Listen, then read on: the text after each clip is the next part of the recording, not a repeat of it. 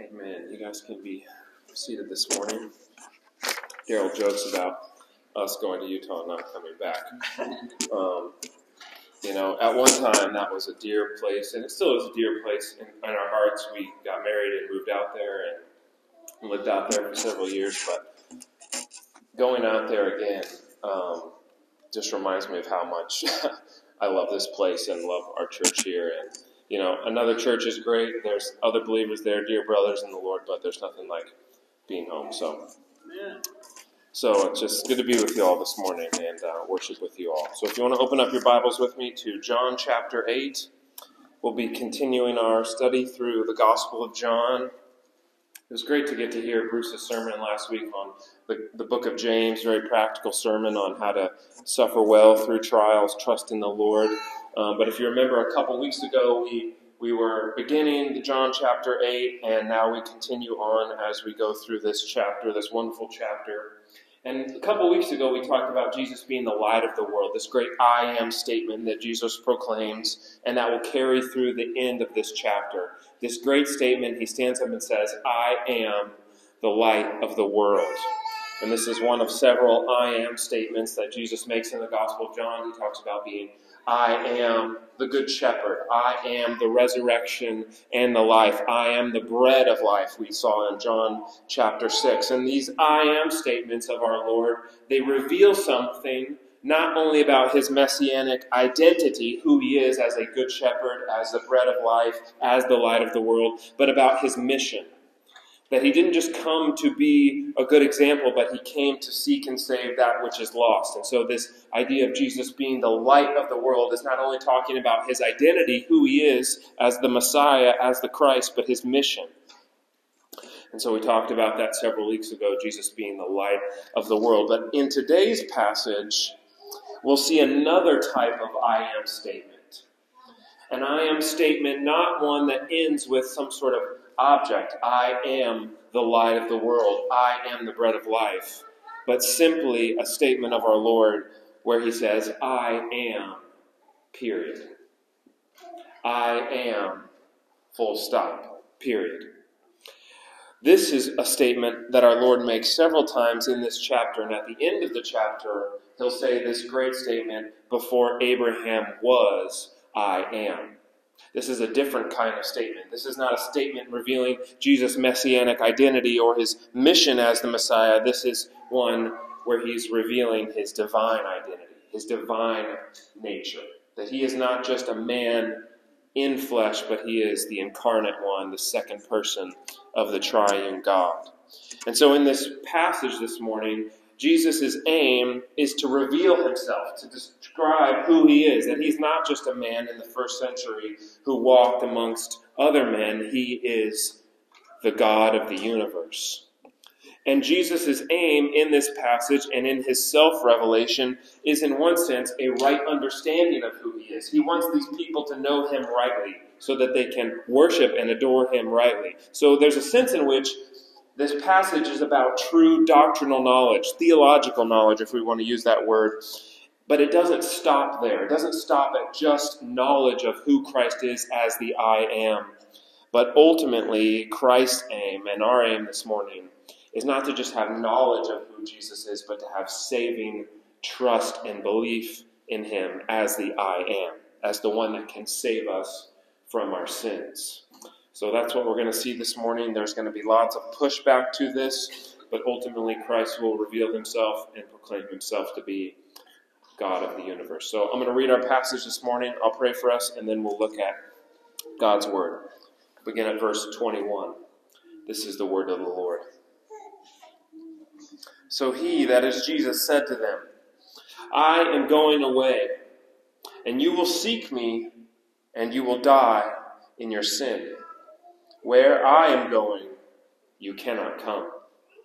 So the Jews said, will he kill himself, since he says, where I am going, you cannot come?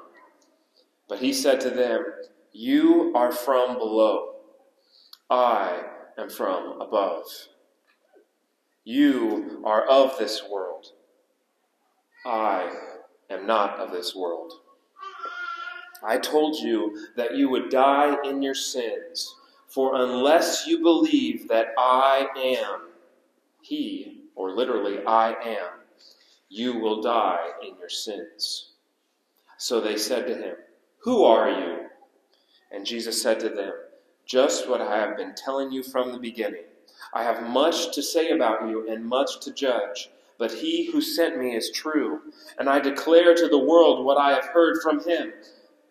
They did not understand that he had been speaking to them about the Father. So Jesus said to them, "When you have lifted up the Son of Man, then you will know that I am He, and that I do nothing on my own authority, but speak just as the Father taught me. And He who sent me is with me. He has not left me alone, for I always do the things that are pleasing to Him." And as he was saying these things, many believed in him. Let's pray. Lord, we thank you this morning for your word.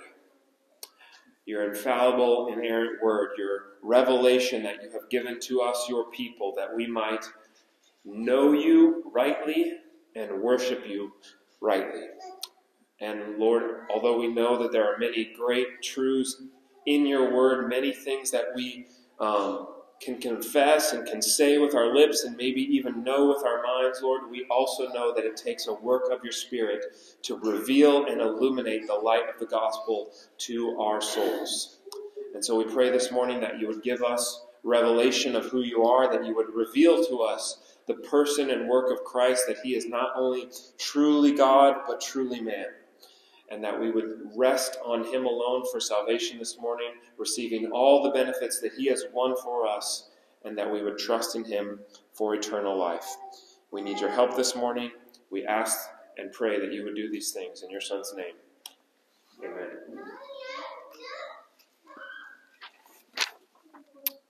Amen.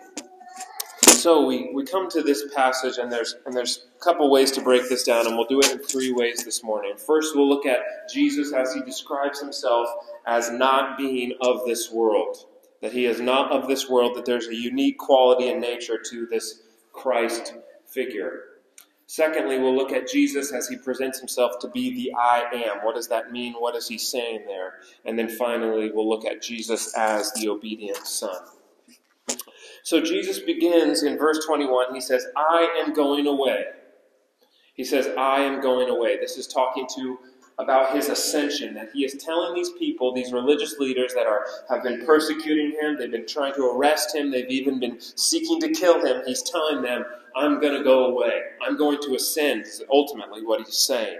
And this is really a reference back to verse 14 of John chapter 8, where he tells them that his witness, his testimony, is worthy to be believed because he knows where he's going and where he's come from.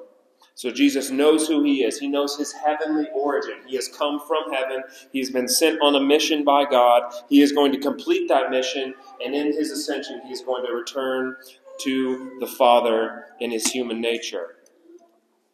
And it's interesting because what's the next thing he says? He says, "I'm going away," but then he says, "You will seek me, but you will die in your sins."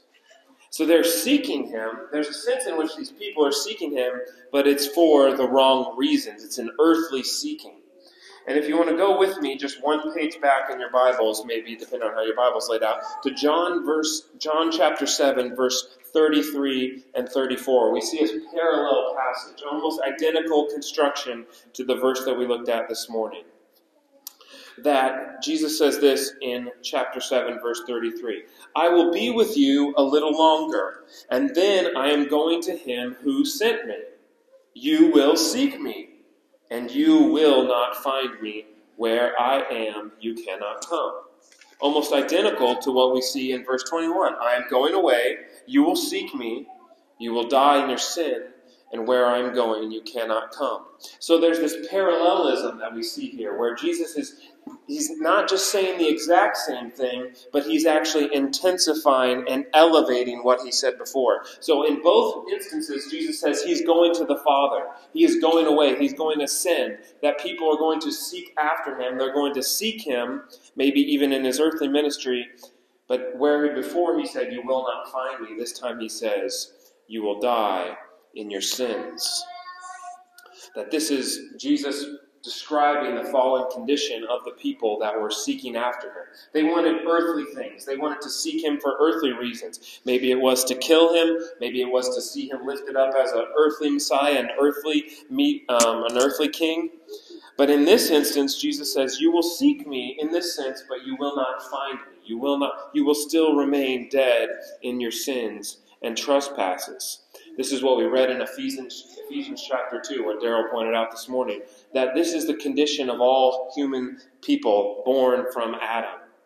That going all the way back to the garden, man was tempted, man fell into sin, and so sin and death reigned through all men. And as we read in Ephesians, Paul says that we are dead in our sins and trespasses. And so Jesus is saying, you will remain dead in your sins and trespasses, even if you're seeking me for these wrong reasons. And so what he's saying to these religious leaders is, really what they wanted was to kill Jesus. They were seeking him, but it was ultimately not to adore him, not to receive him as the Christ, but ultimately to kill him. They didn't want to hear his message. They didn't like that he was bringing up their sins. He didn't like this message of judgment and righteousness that Christ was bringing. They wanted a king that was going to free them from the Romans. They wanted an earthly king. They did not want the message that Christ was bringing. And so Jesus is confronting him and saying, you will seek me in these wrong ways, but you will remain dead in your sins. And so how often do we see this kind of seeking in our day? A seeking that's focused on a Christ, maybe a Christ-like figure, but not the true and living Christ. Many people seek for a God made in their own image, one that looks a lot like them, one that accepts everything that they accept and rejects everything that they reject, and it doesn't confront them in any way. And Jesus is saying, you might seek after me in this way, but there's a false seeking that is being talked about. And then we could go all the way back to John chapter 2, where it says people were seeking Jesus because of the signs that he was doing, but he did not entrust himself to them because he knew what was in man. He knew the condition of their heart.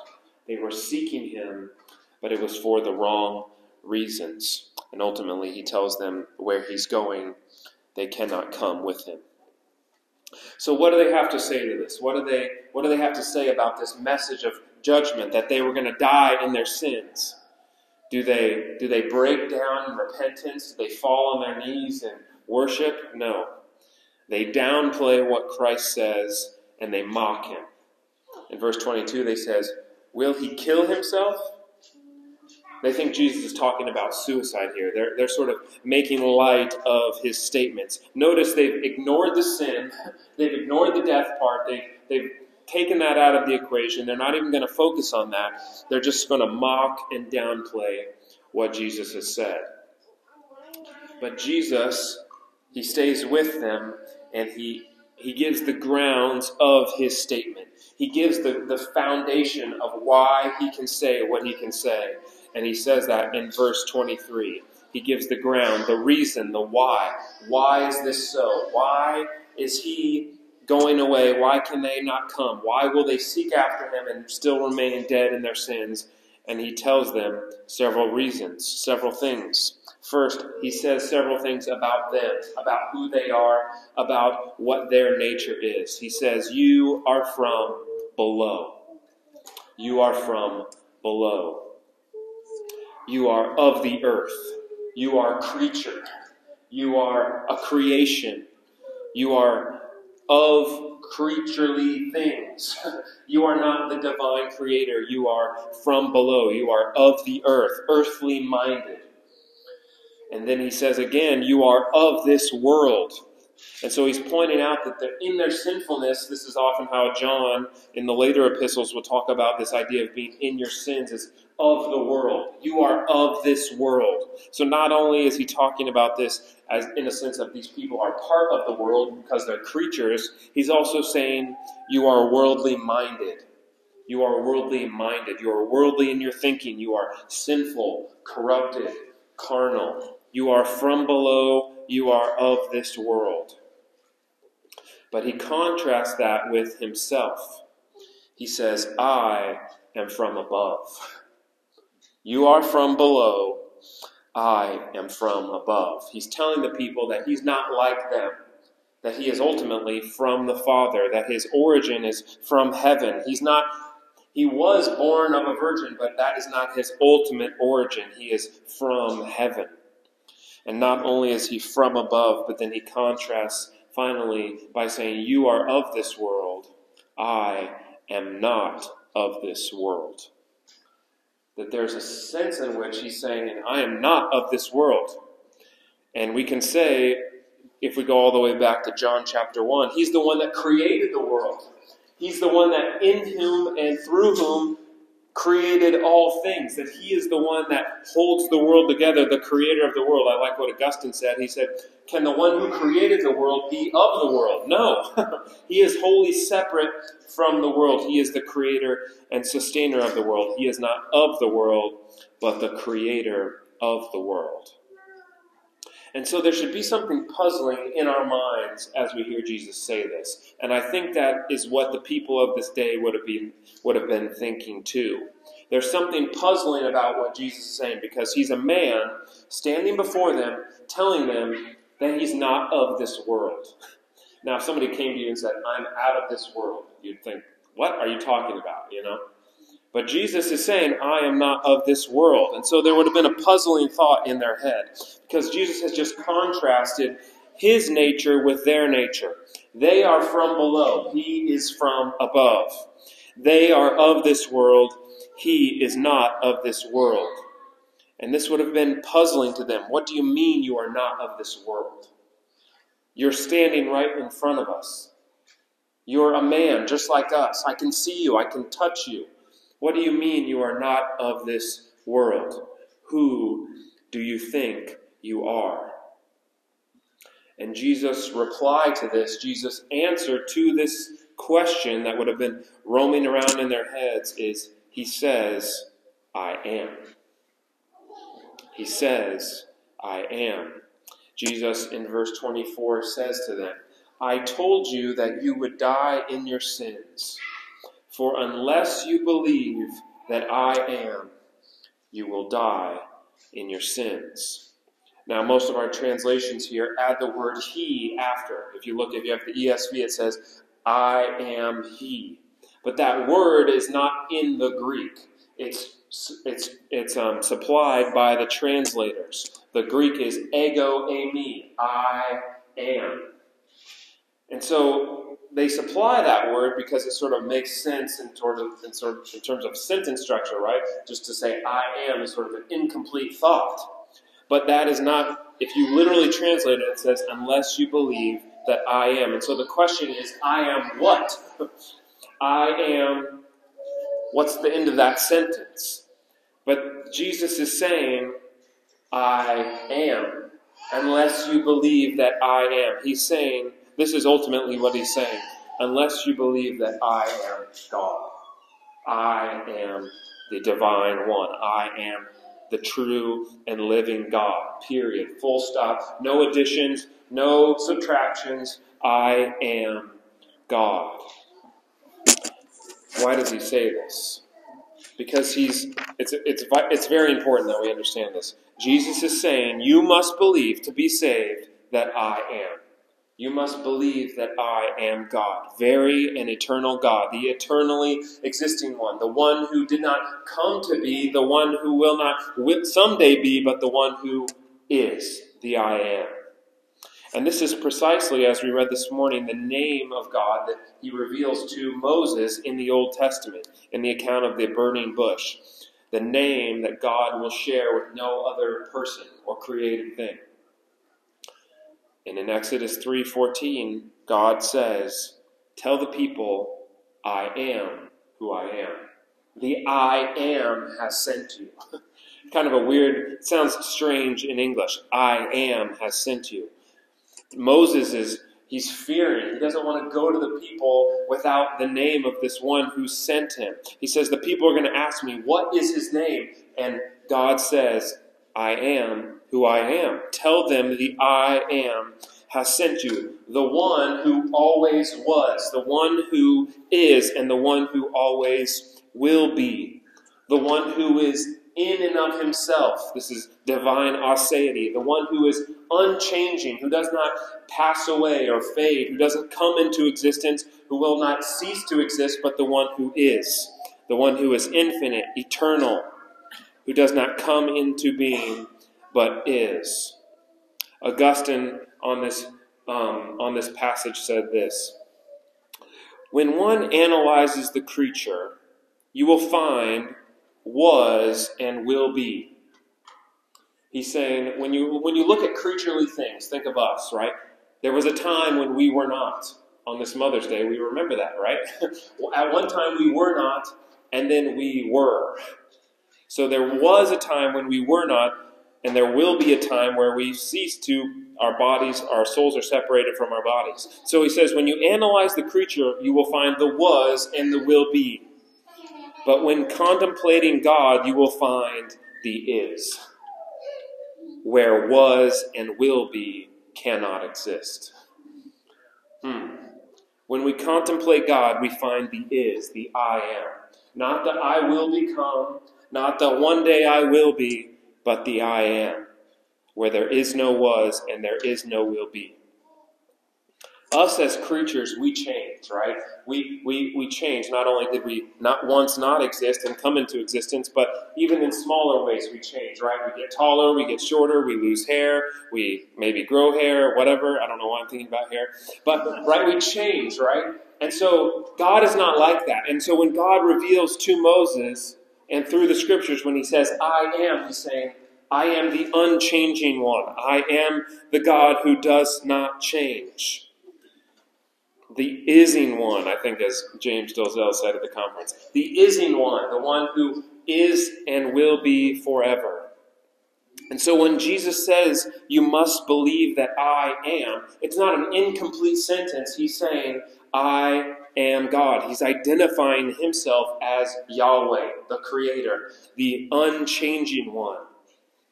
And as we referenced in John chapter 8, later he will say, right before they pick up stones to throw at him, he'll say, before Abraham was, I am.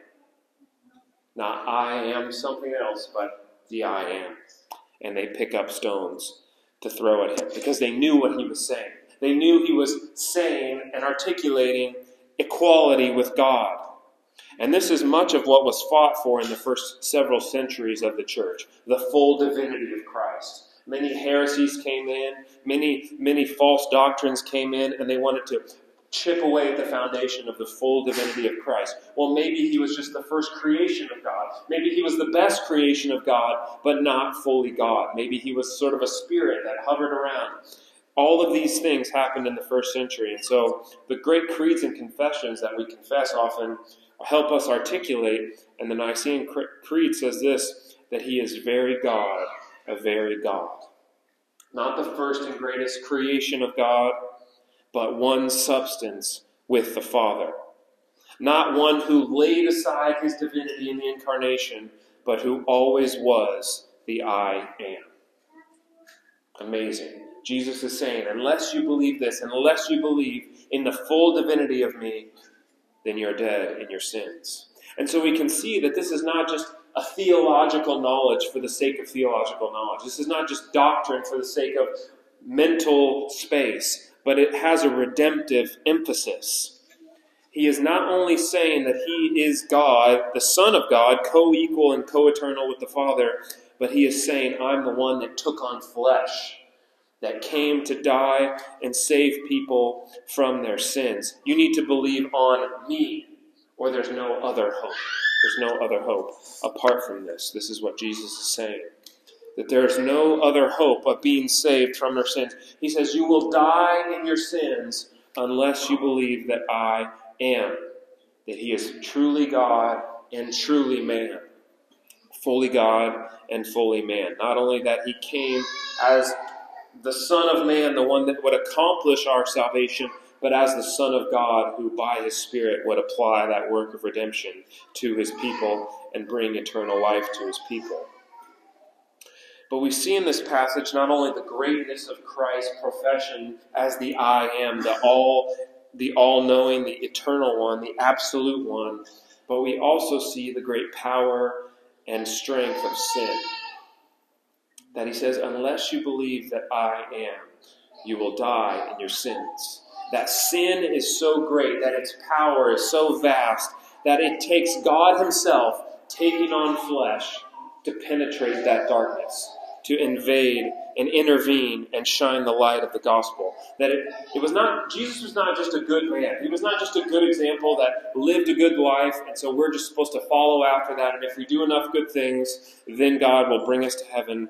Precisely the opposite. We are those that are dead in our sins and trespasses, and it takes God himself, humbling himself to the point of death, to bring about salvation. And that's what Jesus is saying in this passage. And yet, we see the blindness of the people. We see the thick blindness. We see them darkened in their understanding. They remain dead in their sins and trespasses. And this brings us to our third point this morning, Jesus, the obedient Son. That look at the question they ask him in verse 25. Who are you? Who are you? He just got done telling them who he is. He is the I am. And they're saying, who are you? It's unfathomable, the darkness and the blindness that we see here. And yet we know it very intimately because we ourselves were once this blind. He says, just as what I've been saying from the beginning, he says, I'm not telling you anything new. I've been saying this from day one, and yet you will not change, yet you will not turn.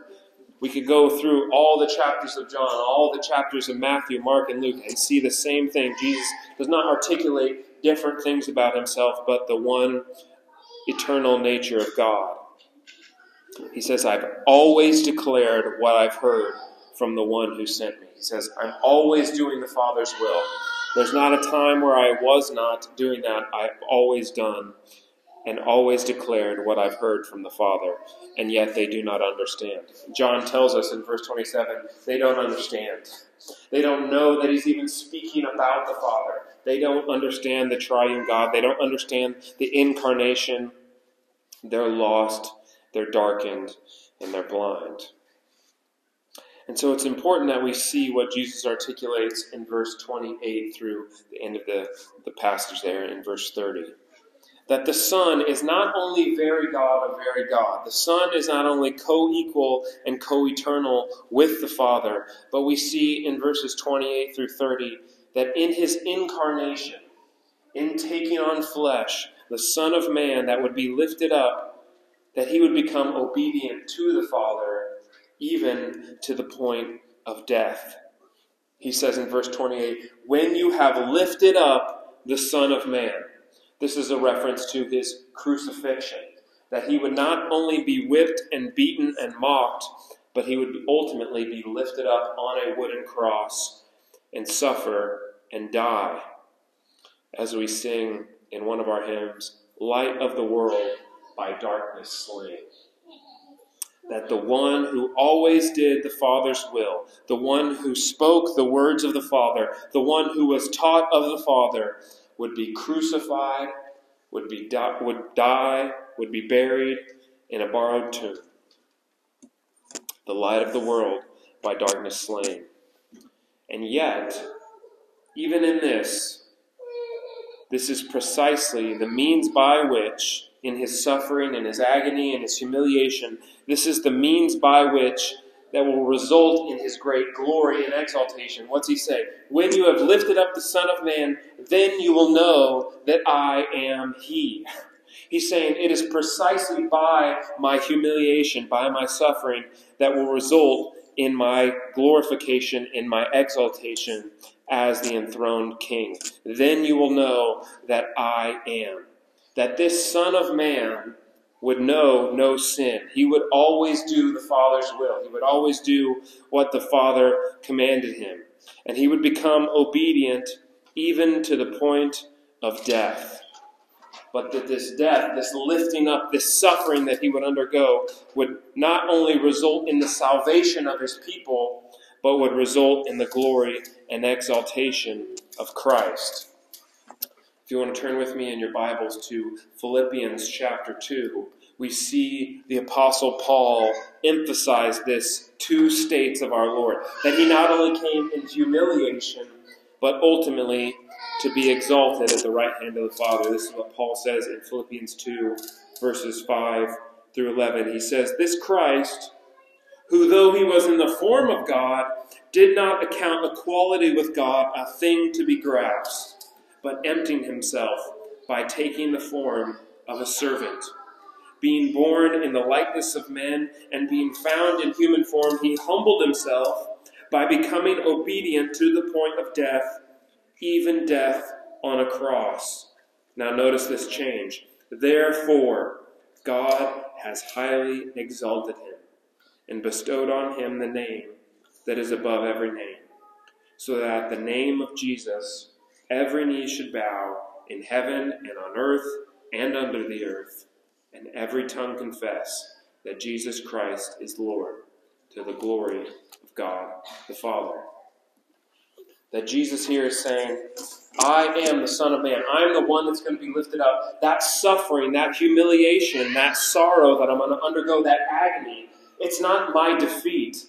It is that by which I save the people that I've been sent to save and am exalted at the right hand of the Father. And that's what Jesus goes on to say. I do nothing of my own authority. I'm going to come and do the Father's will. I'm going to accomplish salvation. He who sent me is with me. He's not left me alone. I've been empowered by the Spirit to do this work, and I always do the things that are pleasing to him. And we see it in verse 30. We see this almost glimmer of hope. It says in verse 30, "And as he was saying these things, many believed in him." And if we were to stop right there, we'd think, great, they understood, they got it, right? It says they believed in him. But as we will continue our study in the following weeks, we'll see that even though many believed in him, in a sense, their profession is short-lived. The same ones that say they believe in him are the same ones that pick up stones to try to stone him. And that even though there is this external light that has been revealed to them, Jesus has said, I'm the one that's going to be lifted up. I'm going to die. I'm going to be crucified. I'm going to be lifted up for the salvation of sinners. Yet even though there's an external light, as one commentator said, there is a lacking of inward illumination. And so as we contemplate and try to think about what this passage means for us here today at Covenant and how we can think about this passage rightly, two things we need to think about. That there is only one way to be saved from our sins. There's only one way that we can go from death to life. There's only one way we can go from darkness to light. The path is narrow, as Jesus was saying in the Gospel of Matthew. There's not multiple ways. There's not many different ways that we can be saved from the judgment of God. There's not many different ways that we can be saved from the power and effects of sin. There's not many different ways that we can be relieved from the condemning power of the law. There's only one way. And the world, in its worldly ways, those that are from the world, know that the world invents many other ways to be saved from this dying in our sins, right? Many other false gospels, as Paul will say, have gone out. Many other false Christs.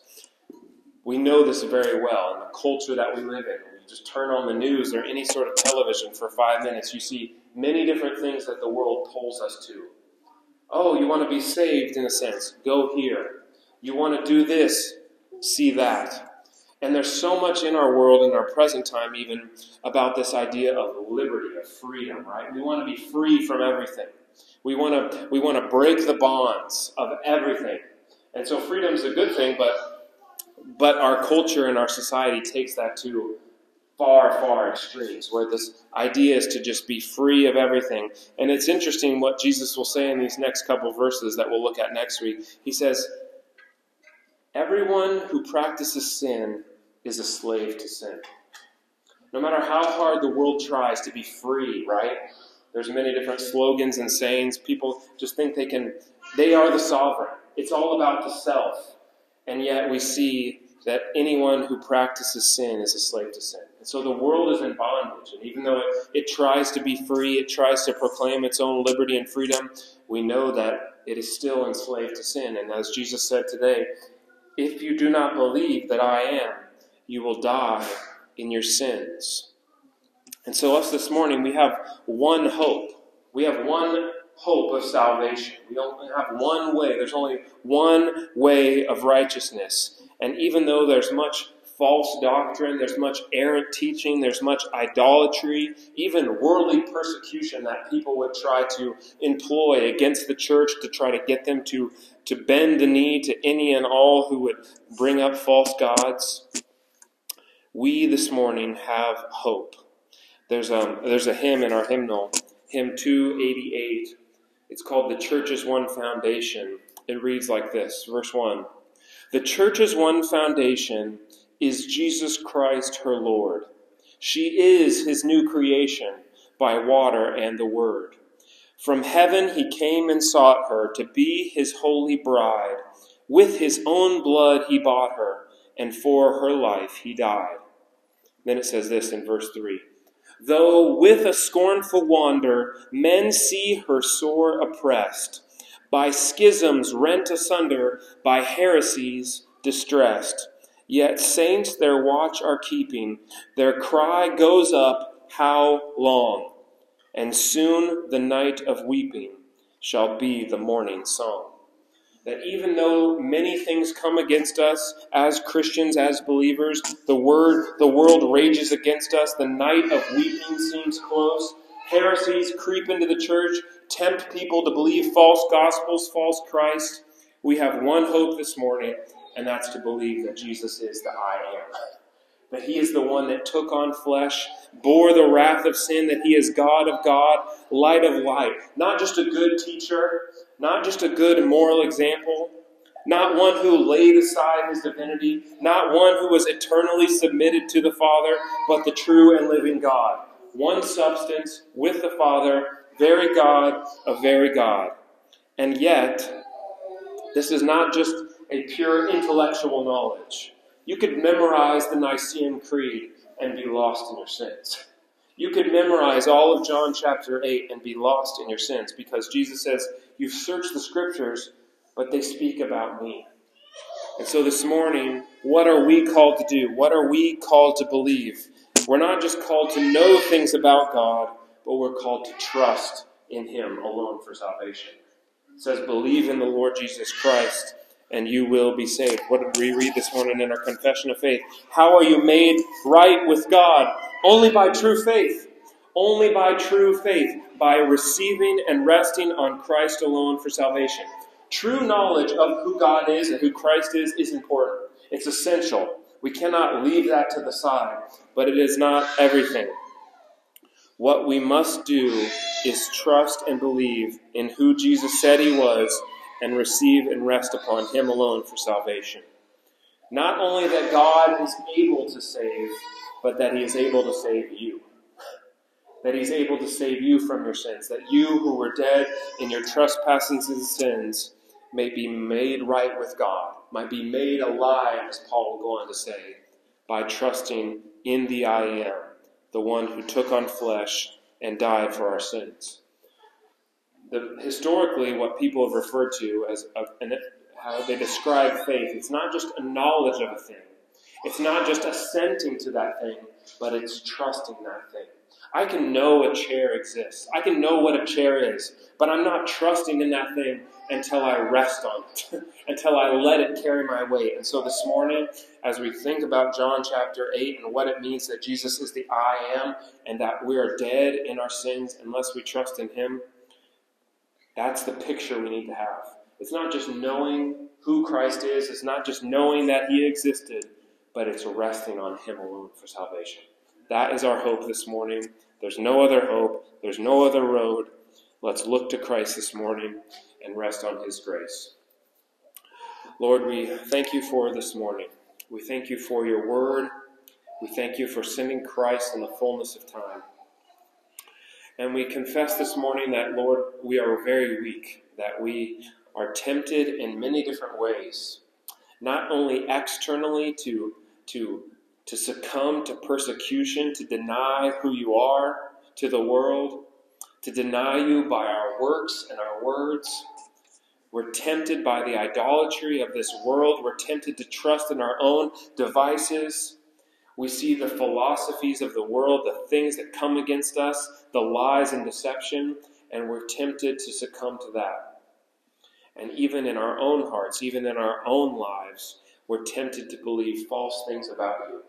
We're tempted to doubt your goodness, to doubt your plan, and to doubt that you could save someone as sinful as us. And yet this morning we come resting in Christ, knowing that it is not our works that make us right with God, but it is the work of Christ alone.